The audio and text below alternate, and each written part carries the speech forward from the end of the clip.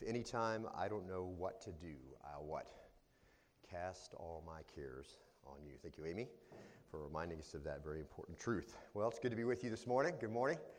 Kurt Parker, let's spend some time in the Word this morning. Before we do that, if you have children through grade 4 and you'd like them to be in an age-appropriate service downstairs, you're welcome to dismiss them at this time to the foyer. Your teachers will take them down, pick them up on your way out this afternoon.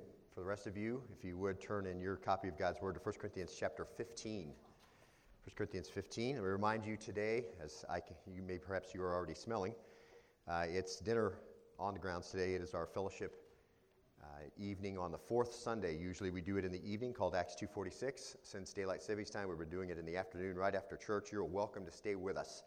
If you're a guest, please just come. We've brought enough for you to enjoy with us. It's a carry-in dinner and then fellowship afterwards, so we encourage you to be here right after this service. All right, let's be in 1 Corinthians 15 to preserve our time today. Just look straight to verse 21, will you? And I pray that the word is dwelling in you richly today. Colossians 3:16, that's the Lord's command to you through Paul. Dwelling in you richly. Earlier there, he said, being renewed in knowledge through the word of Christ. And so that's what happens when you spend time in the word each day. You are renewed in knowledge through the word of Christ, which is why Paul continually commands us to be in the word daily, letting us dwell in us richly so that we may grow in knowledge and grace of our Lord Jesus Christ. We are in a continuing study, God's Plan for a Healthy Church, a study through the books of 1st and 2nd Corinthians. We are right towards the end of 1st Corinthians, and so we have been at it for a little while. As we began this section in chapter 15, we were talking about resurrection. Really, the whole chapter is about that, and Paul begins to draw his attention to the resurrection of Christ as really the basis for everything, particularly this new section that we're in, beginning in verse 21 all the way through verse 28, is resurrection authority over death, and how important that is as Paul draws all these things together for the church. Let's read in verse 21 together. You from your copy of God's Word. You can find a New American Standard Bible, which is what I'll be teaching from, in the chair in front of you, or read from the copy that you read and memorize every day. We'll give you verse cues so we can stay together. Verse 21. For since by a man came death, by a man also came the resurrection of the dead. Verse 22. For as in Adam all die, so also in Christ all will be made alive. Verse 23. But each in his own order, Christ the firstfruits, after that those who are Christ's at his coming. Verse 24. Then comes the end, when he hands over the kingdom to the God and Father, when he hands over the kingdom to God and Father, when he has abolished all rule and all authority and all power. Verse 24, for he must reign until he has put all his enemies under his feet. Verse 26, the last enemy that will be abolished is death. Verse 27, for he has put all things in subjection under his feet. But when he says all things are put in subjection, it is evident that he is expected who put all things in subjection to him. Verse 28, when all things are subjected to him, and the Son himself also will be subjected to the one who subjected all things to him, so that God may be all in all. Last time we were together, we finished looking at verse 20, which is where we'll start today. It really is the transition verse between the two sections and topics that Paul is discussing here. And of course, we're going to look verse by verse, and we're going to look word by word, if you will, so that we understand what God's word says. What does it mean by what it says? How does that apply to me? And so we're going to start there today. And after taking them to the bottom of a flawed theology, which was that men don't rise from the dead, nobody physically rises, he says, verse 15, in fact, he says this, he gives them this bottom, really, as far down as they can go. This is how it is if, in fact, verse 15, the dead are not raised. In other words, if it's as you say, here's what it looks like. There's no good news. If the dead aren't raised and Jesus didn't rise, there's no good news. The gospel's a sham, or it has no substance. Paul says, if the dead are not raised, then Christ isn't raised, and your faith is a sham too. And we lied, the angels lied, Christ lied, the prophets lied, everybody lied concerning what was going to happen. The object of your faith, if Christ is not raised, is without power, which means you still remain in the power of sin. Those who have fallen asleep, Paul says, if Christ is not raised, are going to prove to have been lost, and we've wasted our lives. It's really pitiful. Imagine all the fighting against temptation, imagine all the struggling with sin, imagine all the seeking to please Christ, all of the obeying of Scripture, all of the Bible studies, all of the Colossians 3:16, and letting the word of Christ dwell in us richly. All the suffering, all the taking up of the cross, all of the ridicule when you're witnessing. We've done all of that. Paul says, if Christ is not raised, for nothing. It was of no effect. It had no power. It didn't last. And it's really, really sad. He didn't conquer death. And he didn't conquer sin. And he didn't conquer hell. And there is no faith. And there's no deliverance. He isn't God. And that's all bad news. Paul says, if it is indeed as you say. That's what it's going to look like to deny the physical resurrection of Jesus. But Paul says, in fact, it isn't as you say. And verse 20 says this, but now Christ has been raised from the dead. It's not so. Christ did rise, Paul says. The opposite of Christians then being the most to be pitied among men, in fact, they are the most blessed. And the resurrection alters the whole situation. Clearly, Paul has no doubts at all. More than 500 people at one time saw him together. And then the 12 saw him, Peter saw him, James saw him, Paul saw him. They can go, he says, and ask those people, did you see Christ alive, resurrected from the dead? Paul says, you can go and ask them. Jesus himself said, touch me and see. I'm not a spirit. I am physical. Touch my body, and you can see that I have been raised from the dead. So Christ has been raised from the dead. So clearly no doubts. We see has been raised in the perfect tense again. Not only did Christ rise on a certain day in history, but he continues permanently in his character as risen Lord. That's a marvelous thing to think about. And then this part, it says the first fruits, verse 20, of those who are asleep. So two things to remember here, and I'm going to talk about it a little bit more because there were a few questions that came in last week. The first fruits points us to the first sheaf of the harvest. This is in Paul's mind. I'm going to explain it a little bit more so that we have a good foundation here of why Paul's calling this together. Because it really takes us into this next section, this whole idea of this first fruits. So the first fruit of the harvest, first sheaf of the harvest was supposed to be brought into the temple, offered to God. Leviticus 23, verse 10. You can read that at your own leisure. It really consecrated the whole harvest. And what happened here is this, that the first part of the crop comes in. And so to show your love to God, you take this first part, rather than stashing it away to use for later for yourself, you just take it to the Lord and you give it to God as an act of faith and as an act of thankfulness to him. So according to Leviticus 23, you have given right off the top, the very best that you have, the very first that's come in, and you can't harvest the rest until you've done that at Passover. So part of the point is that just as the full harvest could never be made until the first fruits were given, so Paul's connection is this: we will never rise until Christ has risen. That's his point. Christ was the first fruits. He was the first part of the harvest, the part that was given before you could harvest any of the rest of it. So this is applied really into the resurrection of Christ. So he comes out of the grave.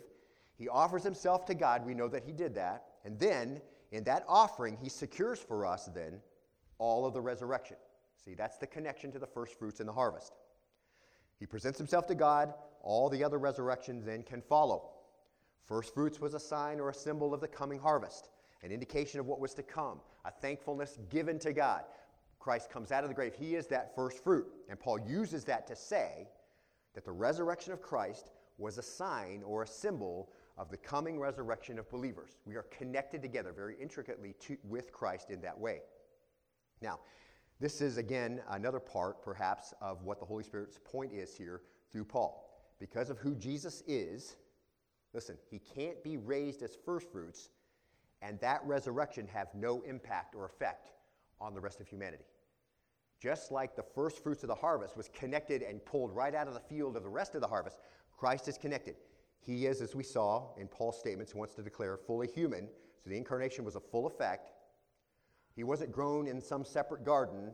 You know, the Corinthian church was separating Christ from everyone else, but Paul says, that's not possible. Perhaps the Corinthian church is saying, okay, well, maybe Christ was raised spiritually, but people don't rise physically. And Paul says, listen, just like the first fruits of the harvest is connected to the rest of the harvest right out of the same field and presented to God, that's exactly the way it's going to work with mankind. And verse 13 says, if there's no resurrection of the dead, then not even Christ has been raised. So Jesus then is the first part of the whole harvest of the resurrection. And Paul's going to cover these things starting in verse 36. Jesus was planted in the ground in terms of the seed that dies. And you can look ahead there real quickly in your copy. Verse 36 of chapter 15. And when he's raised to life, he becomes the guarantee and the example, of what that's going to look like for the rest of us. That's Paul's point.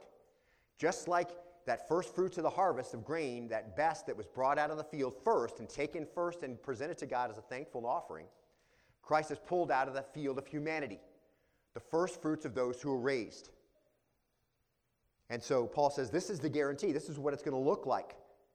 And so when he's raised to life, he becomes the guarantee and the example of what that's going to look like for the rest of us who fall to the ground and die and also rise to life. And that's what Paul's going to say in just a moment. Actually, in verse 23, look at chapter 15, verse 23, he's going to say this. But each in his own order, he says. Christ the first fruits. After that, those who are Christ's at his coming. See? So you can't isolate Jesus from everyone else. See, he was human, they were human, he rises physically, they rise physically. It's all connected. They go together like the first grain goes with the rest of the harvest. And that interconnection that Paul's focusing on continues then into this next section. That's why 20 really is the bridge into these two sections. Now, we're going to start this next section with some introductory material. And we may not get far in the text today. Usually we get anywhere between 3 and 4 verses, 5 verses maybe on a fast day. We might not get that far today, but I hope that, Lord willing, that we'll move a long ways in our understanding of these very important principles that Paul's going to introduce right here at the beginning. And these are very important principles for us to stand on and us to understand as we think about human life, as we think about human nature, as we think about whether there's any innate goodness in people, and all of those kinds of things. This answers a lot of those questions that will, I think, fly in the face of modern-day psychology, perhaps in the way we evaluate people. Now look, if you would, in verse 21. It says this, "For since by a man came death, by a man came also the resurrection of the dead." Verse 22, "For as in Adam all die." So he says a man, so he uses the article, and he uses the article for a man in the second one, and then he describes it as he explains what he's talking about. Verse 22, he says, "For as in Adam all die, so also in Christ all will be made alive." So you know which men he's talking to. He uses the word man for both. So now in just a moment you're going to see that you are connected to Adam, and the resurrection is connected to Adam. In these 9 verses, really going to get the sense of where Paul's going. And it'd be well to think, as we think about these verses, these 9 verses, to think of it in terms of navigation. What Paul's doing here is kind of navigating this whole thing and help and explaining it to us. So some forms of GPS really sourced navigation are found in most new vehicles anymore. And if you buy a new vehicle, or not, even one just a couple of years old, you'll find that. On most phones, we have some form of GPS software, mapping software that's going to get you to your destination. You can pull it up. You've perhaps used that many, many times. There's navigation equipment for marine application that displays on a screen your origin, waypoints along the way, destinations of a voyage, and all the way mapping the bottom and monitoring speed, all that kind of thing. So you can get as complex as you want in this navigation. But what I think is important as we look at this, in verses 20 through 28, Paul's really going to do that for the church. But the origin and the progress and the destination that are being displayed have to do with death. Where it came from, what's happened along the way, and where it's going to go. And so Paul's going to map that out for us in 9 verses. Now look at the first part of verse 21, if you will. As you think about it that way, I think that's helpful. Verse 21, "For since by a man came death." Now this is not a new topic for the Apostle Paul. And he really kind of sums up a very foundational principle here. The errors in theology of the church, that the dead don't rise, which is why Paul's addressing this. And as we started 1 Corinthians, we've said all along that Paul is addressing errors in the church, errors in all kinds of things. And so this is not unusual for Paul to pick out this error. God wants a healthy church. The Holy Spirit carries Paul along. He addresses the issue that's causing them some problems. And so this is not a new topic. It's a foundational principle. The error in theology that the dead don't rise really revealed a lack of connection, if you will, to the source and the function of death. So when a man sinned, he passed into a new state, one dominated by and at the same time symbolized by death. Now we're going to describe that here in just a second. When Adam sinned, he passed into a new state. This is one dominated by and at the same time symbolized by death. Now, there's a great place to look at this in the New Testament to illustrate and expand and really map out this topic. It's found in Romans 5. So I'd like you to look there if you would. Just flip over, hold your finger here, flip over to Romans 5. Look at verse 12. We'll begin right there. How many were with us when we were in Romans 5 many, many years ago? Not too many hands, just a few. All right, so good. This may be new material for you. So let's look there, verse 12. This is a marvelous place that Paul really maps out some marvelous things for us to understand, very important things for us to understand as it has to do with death. Look at verse 12, Romans 5, and it'll be on the screen too. And if you're a note taker, you'll find that there's some things underlined as we work our way through. That'll be takeaways for your notes, to indication that that's an answer there that you can fill in. Look at verse 12. Therefore, just as through one man sin entered into the world. So you can see a general topic similarity here, but it's going to be a lot more complex here as Paul explains it in Romans. Therefore, just as through one man sin entered into the world, and death through sin, so death spread to all men because all sinned. Just like Paul states in 1 Corinthians 15:21, first sin entered the world through one man. It doesn't say that Adam invented sin. Sin was already around prior to Adam. Adam learned sin from Satan. The Bible just says that through Adam, sin made its entry into the world or the realm of humanity. Now, Genesis 2 and 3, and we'll look at that in just a second, just briefly, tell us that God gave one prohibition to the humans he created. But if there's one thing we know about the human race through our own anecdotal evidence, it's what? We don't like to be ruled, do we? We don't like to be told what to do. And if you've had children, you understand this very well. Children don't like to be told what to do, and they have to learn to obey. So we don't like to be told what to do. It makes us smile when we think about our children. It doesn't make us smile when we think about Adam. Adam and Eve in the garden, one prohibition, don't eat of this tree. That's the only thing that the Lord said not to do that we're aware of. So, one thing Adam says, and so he goes, and they want to be God. They want to be the ultimate rulers in their own lives, just like we do. And so that was really the essence of the temptation, wasn't it? Satan, who wanted to be like God, comes and tempts Eve, and she wants to be like God, and Adam wants to be like God. And when they succumb to the temptation, everything changed. See? And maybe it's unknown, perhaps, and we don't see any place in Scripture, if Adam felt anything right at the moment that he ate the fruit. Maybe he did. It was a cataclysmic change for the human race. We know for sure that he was aware of a few things: the state of his undress, the fear of talking with God, and so he hid, perhaps caused by shame, which would be a new emotion for he and Eve. But whether he felt anything else, we don't know. But what we do know is that when Adam sinned, everything did change. Sin affected all of creation when it entered into the human stream. And Paul says it this way, 1 Corinthians 15:21, for since by man came death. So Paul doesn't say sin came into the world through Adam. He just says by man came death. He summarizes it. And then he says in 1 Corinthians 15:22, for as in Adam all die. And so God said it to Adam in this way. In Genesis chapter 3, verse 17, he says to Adam, then to Adam he said, because you have listened to the voice of your wife and have eaten from the tree about which I commanded you, saying, you shall not eat from it. Cursed is the ground because of you. In toil you will eat of it all the days of your life. Both thorns and thistles it shall grow for you, and you will eat the plants of the field. By the sweat of your face you'll eat bread till you return to the ground, because from it you were taken. For you are dust, and to dust you shall return. So sin has made everything difficult for you, God says, and ultimately it will result in your physical death. Now just think about that for a second. The terror and the worry and that plagues everyone who's ever lived, this fear of death, the thing that everybody tries to avoid and does their best to put off, was first felt by Adam and Eve at this moment, when God says, you are going to return to the dust. And Romans chapter 5:12 says this, therefore, just through one man sin entered the world, and death through sin, so death spread to all men because all sinned. So Adam's sin brought a physical and spiritual change to him and to everyone who would follow him. That which had been pure, that which was unstained by disobedience, that which had been innocent of any guilt factor, was now stained and now corrupted instantly. Now, when we read in Romans 5:12, therefore, just as through one man sin entered into the world, when it says sin, it's not talking about deeds of sin, okay?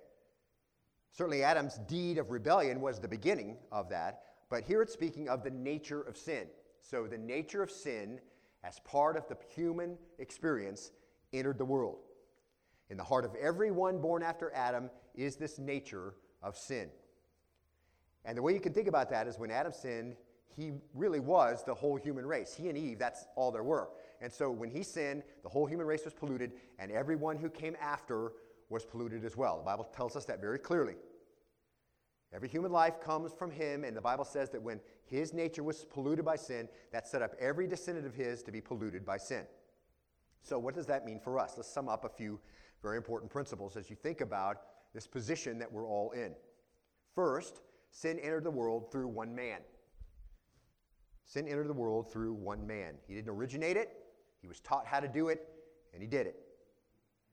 And this second one, which Paul focuses on in 1 Corinthians 15:21, but which Paul plots for us really in the second part of Romans 5, is, and death through sin. So the second consequence of sin entering the world, where sin entered the world, is this consequence of death.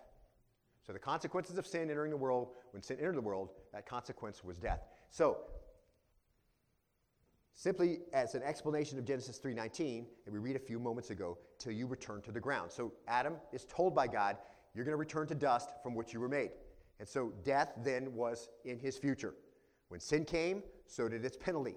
Just like we have a sin principle, we also have a death principle, and they go together. Now, back in Genesis 2:17, God had warned Adam and Eve of this consequence. He actually said it beforehand. When he gave them a prohibition, he said in verse 17 of chapter 2, he says, but from the tree of the knowledge of good and evil you shall not eat. For in that day that you eat from it, you will surely what? Die. So he's very clear about that, okay? Death came as a penalty, a consequence of rebellion, of disobedience. So death entered the world through sin. It is the certain consequence of the rebellion that entered Adam's heart. And we're going to see this in just a moment. Adam's sin brought disaster not only on himself, but also on all of his descendants. And Paul points in connecting these first fruits to the rest of the harvest, see? And Adam was the first fruits of sin. And so Adam was the first presentation of sin, and everyone else then followed in his footsteps, okay? And everybody else, all of us, everyone that came after Adam, were the rest of the harvest. Adam was the first fruits of sinfulness, and everybody else is the rest of the harvest. And if Adam's sin had far-reaching consequences, so had Christ's resurrection. That's Paul's whole point as he works his way through 1 Corinthians 15. So it concerned not only himself, but those who should believe in him. Just as death came into the world through Adam, so life came into the world through Christ. See, Paul repeated through a man's points to the reality, of the incarnation. Christ was truly a man, as was Adam. It was fitting then that as through a man that corruption entered the race, so it would be through a man that it was overcome. So everybody, it's all interconnected here, see? First fruits of sin and the rest of the harvest. First fruits of the resurrection and the rest of the harvest. It's all connected. Now back to our topic. Scripture teaches us that there is a solidarity in the penalty. Sin and death go together. And as a result, Hebrews 9:27 says to us, it's appointed for men to die once, and after this comes the judgment. The sin principle and its consequence are there. Now look at Romans 5:12 again. Therefore, just as through one man sin entered into the world, and death through sin. Pause right there. The main thought we saw last week continues here. By one man, sin nature, entered the world, and we inherited it. And then we have this next principle, following that same thought. Death, then, is not a result of personal acts of sin. Now think about that for a moment, okay? Death is not a result of the personal acts of sin. Has everyone committed overt acts of sin? Has everyone who dies rejected Jesus Christ and chosen unbelief? Lying, cheating, stealing, all of that? Not necessarily, right? Some people aren't able to choose to do that or understand those things, perhaps because they're not able to comprehend it as an adult, or perhaps they're a child and they can't comprehend it. See? But they still die, don't they? So it's important to understand that death is not a result of personal acts of sin. Death is a result of us being the rest of the harvest of Adam's original sin. See? We are part of that. We're part of Adam's descendants, and death is a result of that. Romans 5:12, therefore, just as through one man sin entered into the world, and death through sin, and so death spread to all men because all sin. So here's our next principle. Everyone is classified as sinning in Adam. So it just follows. We've already implied it. Here it is. Everyone's classified as sinning in Adam. It's not personal acts of sin that death is the result. We are connected to Adam and Adam's sin. So when the Bible says in Romans 3:23, for all have sinned and fall short of the glory of God, being justified as a gift by his grace through the redemption which is in Christ Jesus, and in Romans 6:23, the wages of sin and death, is death, we can understand, considering 1 Corinthians 15:21 and Romans 5, verse 12, that we are not classified as a sinner because we sin. We sin because we're a sinner. Perhaps you've heard that before. That is the actual fact of the matter. We sin because we're a sinner, because everyone has inherited that sin nature and the penalty that goes with it. And we just prove that that's the case when we sin. So, just break it down. We're not untruthful because we told a lie. We told a lie because in our hearts we are what? Untruthful. That's who we are, see? Those are the seeds that came from Adam. Those who kill are not murderers because they kill. They kill because in their hearts they are what? Murderers. So are the seeds of death in every single person's heart, everyone who's ever been born. That's exactly what Jesus said as he's talking to the religious leaders who are so worried about what they're going to put in their mouth and whether or not their hands are clean. He says this to them in Mark 7:21. For it is from within, out of the heart of man, proceed the evil thoughts, fornications, thefts, murders, adulteries, deeds of coveting and wickedness, as well as deceit, sensuality, envy, slander, pride, foolishness. Verse 23, all these evil things proceed from within and defile the man. That's the sin nature, beloved, see? You're not going to die because you do acts of sin. You're going to die because you're connected to Adam, and in your heart is a seed of every known sin, you see? Everyone is in need of deliverance. Everybody. That's the sin nature. It's at work in the heart, producing sins. And Romans 5:19 really just restates God's position on Romans 5:12. For as through the one man's disobedience, the many were made what? One man's disobedience, who were made sinners? Everybody else. See? Everybody else. You didn't have a choice. You came into the world, and that's the way you are. And that's the way I am as I come into the world. So death reigns over sin, because where sin is present, death reigns. So when God said, you will surely die, you and everyone else who comes after you. See? Now, Romans 5:12 again.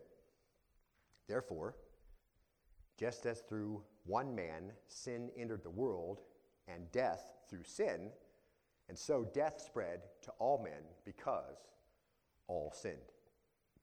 Now, this is going to tie in to what we looked at when we began to examine really the power and authority of the resurrection. That the Holy Spirit is going to carry Paul along, and he's going to expound on this in 1 Corinthians 15.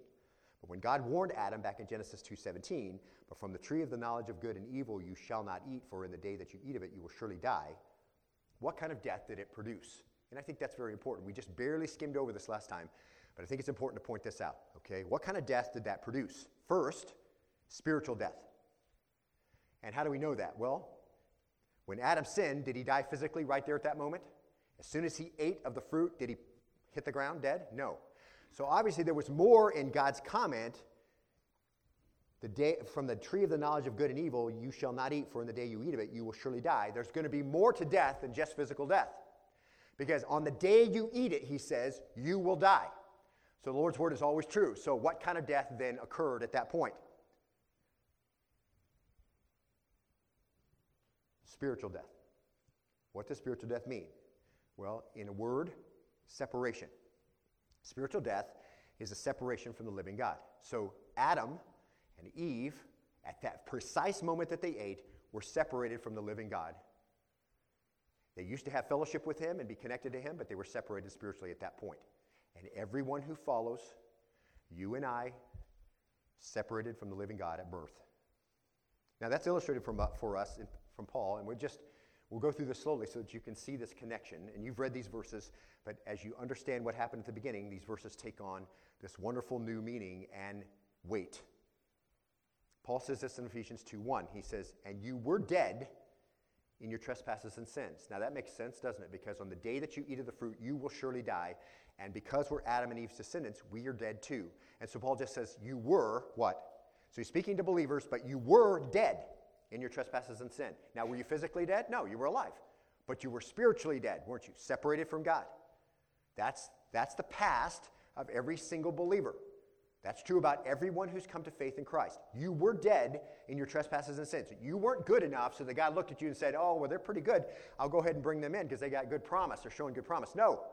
You were dead, I was dead, everyone's dead in their trespasses and sins. Paul says, and you were, as you read this, dead in your trespasses and sins. Verse 2, in which you formerly walked, according to the course of this world. You used to walk in it because you were it. See, that defined you. Death, separated from God spiritually.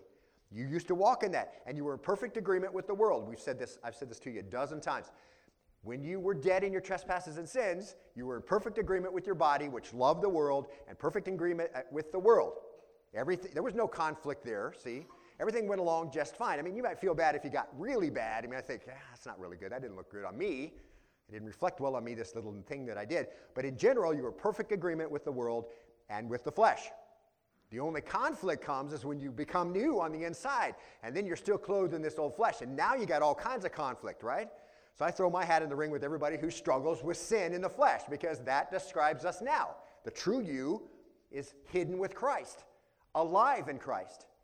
But you're still clothed in the flesh, and you're still in the world. And now there's all kinds of conflict, because now you don't want to do what the world does. Now you want to do what God wants you to do. See? So that describes now the new life. But the old life was you were dead, see? And you walked in that way according to the prince of the power of the air, just like Satan wanted you to. He's in charge of everything, and you were in perfect agreement with everything that he said to do. The spirit that's now working in the sons of disobedience. So the spirit that still works in the world. So it shouldn't surprise you as you read what's going on in the world that it's like, oh my word. And you can really see it clearly now, and the longer you're in the faith, the more you can see the spiritual dynamic of everything that's going on and all the arguments. You know, as you run up against the abortion industry above any other ones, you run up against the abortion industry, and you understand all the medical facts there, and you still have people say, well, it's just a choice. It's ludicrous, right? I mean, it doesn't make any logical sense. And yet, so you can see this whole spiritual darkness and death that's at work in the lives of those who don't believe. And they've been blinded. And they walk that way, see? Spiritually dead. But you were still walking around, right? And I think the key verse to understand spiritual death may be Ephesians 4:18, so just a couple of verses later. And I'll read the precursor, the one that I wanted to put as an example because it was so long. Verse 17 says, so this I say and affirm together with the Lord, that you walk no longer just as the Gentiles also walk, in the futility of their mind, being darkened in their understanding, excluded, here it is, excluded from the life of God. You were excluded. Why? Because you're spiritually dead. You're separated from him. There's no life of God in you. When you were born, and until salvation, you're spiritually dead, excluded from the life of God, see? Because of the ignorance that is in them. They don't even understand. Because of the hardness of their heart. And they, having become callous, having given themselves over to sensuality for the practice of every kind of impurity with greediness. That's the key. Excluded from the life of God. You're dead spiritually, separated from him, see? You don't have any spiritual life. You're alive to the world. You're alive to the physical dimension, see? You're alive to the things of man. You're in agreement with the prince of the power of the air, but not alive to God, see? Spiritually dead. And it happened the moment that Adam rebelled. That's why I always wonder, did Adam feel anything at that point? He became spiritually dead. And the symptoms then were there, the shame that he felt and hiding from God and seeing he was naked and his wife was naked and they were embarrassed. And there's a whole bunch of symptoms of being spiritually dead, see? But I don't know if he felt anything, but the bottom line is that he became spiritually dead. And the second kind of death it produced was physical death. And physical death is separation from the living. So spiritual death, separation from God. Physical death, separation from the living. And that is in the future, of course, but inevitable as well. Death is that king of terrors from Hebrews chapter 2 that Hebrews talks about. Okay, so physical death was the first one, separation from the living. It's in the future. Or second one, it's separation from the living. It's in the future, but inevitable. Now, Genesis chapter 3:19. That's what the Lord was talking about here when he said you're going to return to the dust. So he says this, till you return to the ground, because from it you were taken, for you are dust, and to dust you're going to return. So death is that great enemy. Hebrews 2 says, holds every man in fear of slavery. See, every man works against death. Every man fears death, see. And of course, it's amazing how people are mostly afraid of physical death and do everything to ward it off when they should be most afraid of spiritual death, see.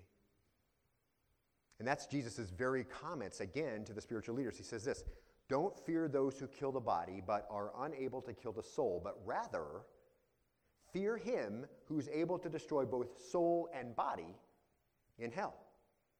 The thing to fear is spiritual death. But the thing that everybody fears is physical death. In fact, they walk along in their life as if everything is perfectly fine when they're spiritually dead. And it can be really deceiving.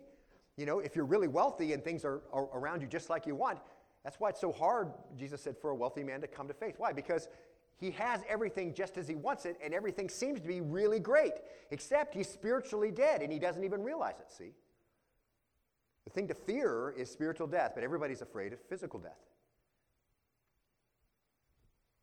Now, that's the most deadly kind of death is spiritual death, which is already a reality in the life of the unredeemed. And left untreated leads to the third kind of death that the Lord was talking about, and that is eternal death. So spiritual death was the reality that happened as soon as Adam and Eve sinned, passed on to everyone. Physical death, see, is that physical reality that we experience regularly throughout our life that reminds us that things are not as they should be. That's not what the Lord planned, see. Physical death is that very sad reminder that we are all dead, see. And physical death just shows us that. Eternal death is eternal separation from the living God and the living forever. So spiritual death, separation from the living God. Physical death, separation from the living. And eternal death is separation from the living God and the living forever. And that is simply the forever state of the two previous ones. So physical death forever, spiritual death forever. Okay? So where you're separated from the living God and separated from those who are physically living. Now, we know that there's going to be a resurrection of the dead.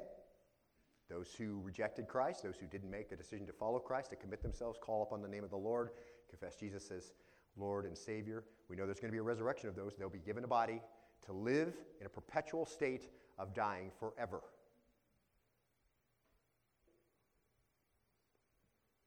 And they will be with those who are eternally dying forever, apart from God, forever in hell.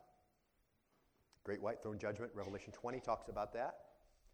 John chapter 5, verse 28 says this, "Do not marvel at this, for the hour is coming in which all who are in the graves will hear his voice and come forth, those who have done good to the resurrection of life, those who have done evil to the resurrection of condemnation." That doesn't mean that you did good and you earned it. It doesn't mean that you did poorly and you earned death. It just means you indicated by your life who you were, see? The general pattern of your life was to follow the Lord, or the general pattern of your life was to do what you want, and in general, that's the way it can be determined. Don't marvel, John says. The hour is going to come when all of them, there's only two categories in the whole world, all who've ever lived, all who will ever live, those who will be resurrected to death, eternal death, and those who will be resurrected for the eternal resurrection to life. So Romans 5:12 again. So you have this eternal death. And Romans 5:12 says this, "Therefore, just as through one man sin entered into the world, and death through sin, and so death spread to all men because all sinned." So we come into the world then, just to kind of sum it up, spiritually dead. We come into the world headed for physical death. And if something doesn't happen to make us spiritually alive, headed for spiritual death. That's how it is. So how'd that happen? One man did that to the whole human race. And you may say, well, if I'd have been there, that wouldn't have happened, right? That's a fair argument. I would have been way more wise than Adam. People can say that, yeah. And I'm sure as Adam looks in hindsight, 5 minutes after he did it, if he had to do it all over again, he would say, I wouldn't have done that. But there was no way to fix that at that point, was there? Psalm chapter 51, verse 5 says, "Behold, I was brought forth in iniquity, and in my sin my mother conceived me." It doesn't mean that there was some infidelity going on. It just means that I was brought forth. When I came into the world, I was already in iniquity. And those babies are so cute. We say this all the time. They're so sweet. They look so innocent. But they're not. They're just little miniature versions of you, okay? And in their hearts are the seeds of every known wickedness known to mankind. They are born dead, okay? And they have to be taught by you, first of all, to obey you and submit to you. And then by teaching that, they will admit, we pray that they will come to submit to the Lord. You don't have to teach a baby how to disobey. It just starts that way. because that's the result of the seed of Adam. See? Psalm 58:3, the wicked are estranged from the womb. Those who speak lies go astray from birth. See, the sin nature is at work from the very start of life. And it just illuminates the stark reality of spiritual death. So don't let it surprise you when your little one gets old enough to tell you a lie. And they will tell you a lie, and if they can get away with it, it will become the pattern of their life. When our boys were young, if they disobeyed us, they'd get a spanking. And if they lied in disobeying us, they got another one for that. Because it's two separate problems, isn't it? Disobedience and lying to cover it up. So very important. It just goes astray from birth. Why? Because that's who you are when you're born, see? Jeremiah 17:9, the heart is more deceitful than all else and is desperately sick. Who can understand it? Only the Lord understands it. We are fooled regularly, aren't we? So, Paul begins this section on this resurrection authority. 1 Corinthians 15:21. For since by man came death, by a man also came the resurrection of the dead. For as in Adam all die, so as in Christ all will be made alive. It's important to have a solid foundation. If every man and woman who have ever been born are characterized by the sin nature, then it's not surprising that Jesus had to be different, right? So the questions. Why did Jesus have to be born of a virgin? Well, he had to bypass a human father, didn't he? Because otherwise, we'd have the same problem that everybody else has, correct? He would have been born with that inheritance in nature from Adam. And so we have the obvious but no less wondrous answer that he had to be created in the body of Mary, bypassing the human race. Otherwise, he'd been born a sinner. Is the virgin birth important? It's very important when you understand how this whole thing works. So verse 21 says, for since by a man came death, and for as in Adam all die. There are some other questions that come up with the passage. Things like, how is it that I sinned in Adam and I wasn't even there? Which begs a corresponding question. Did I die with Christ and rise again? Was I there when that happened? Why do I get the benefit? See? And that's not an answer, beloved, but that corresponds and balances it out, doesn't it? You weren't there in Adam, but you prove by your disobedience every day, right? First of all, that you have a sin nature, but that you have that same idea that you don't want to be ruled. How about this question? Is it really fair that I get charged with sin when I'm born? I mean, I didn't ask to be born. I didn't ask to have two sinners as parents. Thanks a lot. The corresponding question is it fair that I get to live when I didn't taste death on a cross? Is it fair that millions receive salvation when they didn't know they even needed it? While we were still in sin, Christ died for us. See, we were still his enemies. Is that fair? No, it's not. It's God's gracious love towards us poured out to mankind, isn't it? And those are not answers, I know, but they are other questions that are somewhat comforting. And what we're going to see is this. See, Adam's sin was legally and effectively our sin. And Christ's death, see, that's why it's all connected, was legally and effectively our death. That's what the Bible says. So we can accept it as one of those marvelous truths that we really don't fully understand. We can say the words and we can start to grasp the concepts, but they are way beyond us, aren't they? And one of the marvelous things I think, and it will be part of the eternal state, is we get to examine that all the more and understand it much better than perhaps we do now. Hebrews 2:14 says, therefore, since the children share in flesh and blood, it's a great illustration of what we just talked about, why Jesus had to come and do what he had to do. He himself, speaking of Jesus, likewise also partook of the same. Why did he do that? Why a baby? That through death he might render powerless him who had the power of death, that is the devil, the one who originated sin and taught it to Adam and Eve, see? And might free those who through fear of death were subject to slavery all their lives. So he came and participated in physical human form in the way that the Lord ordained it so that he could be born of a virgin and live a sinless life because he didn't have that sin nature passed down from Adam.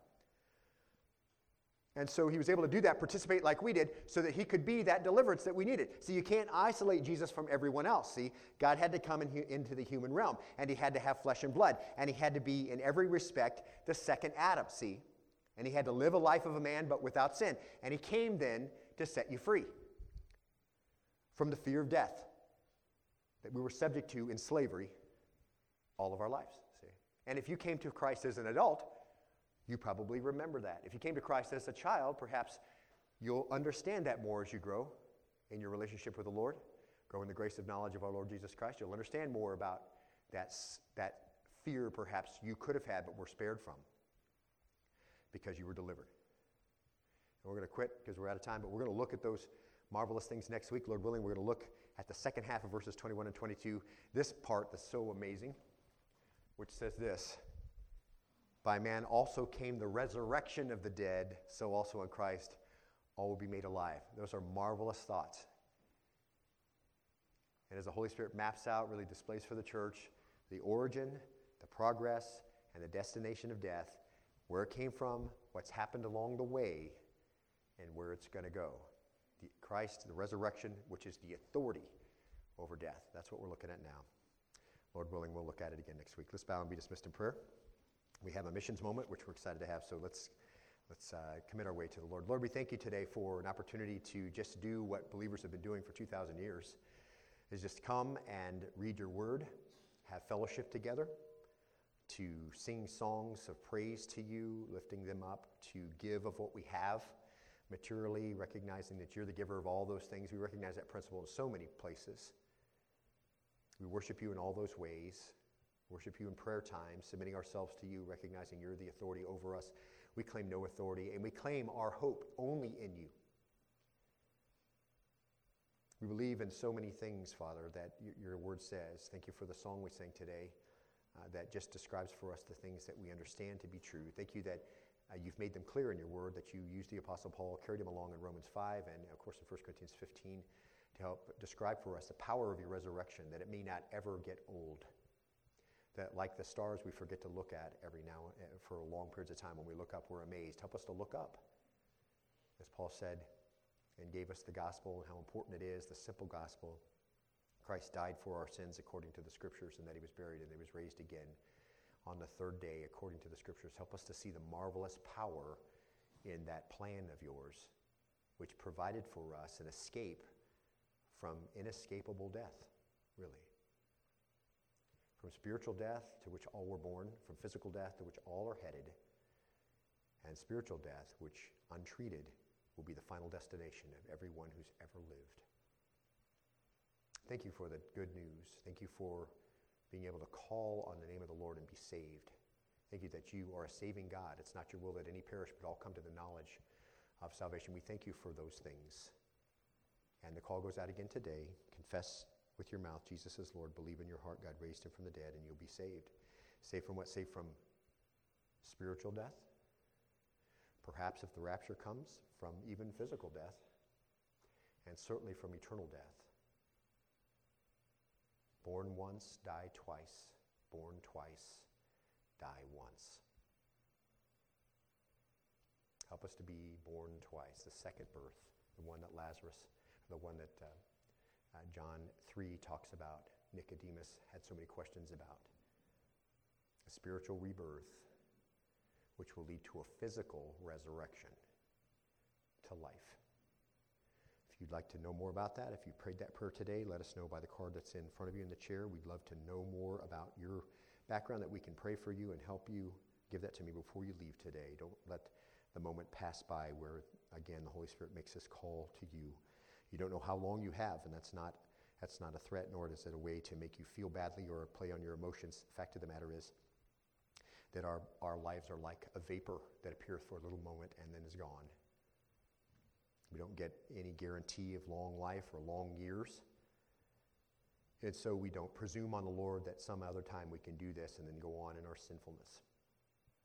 And so let me encourage you to make that commitment to him today. Call on him while he can be called on and while he's near and before you have to face him as judge. And we pray this in the name of your Son, Jesus. And all of God's people said, amen.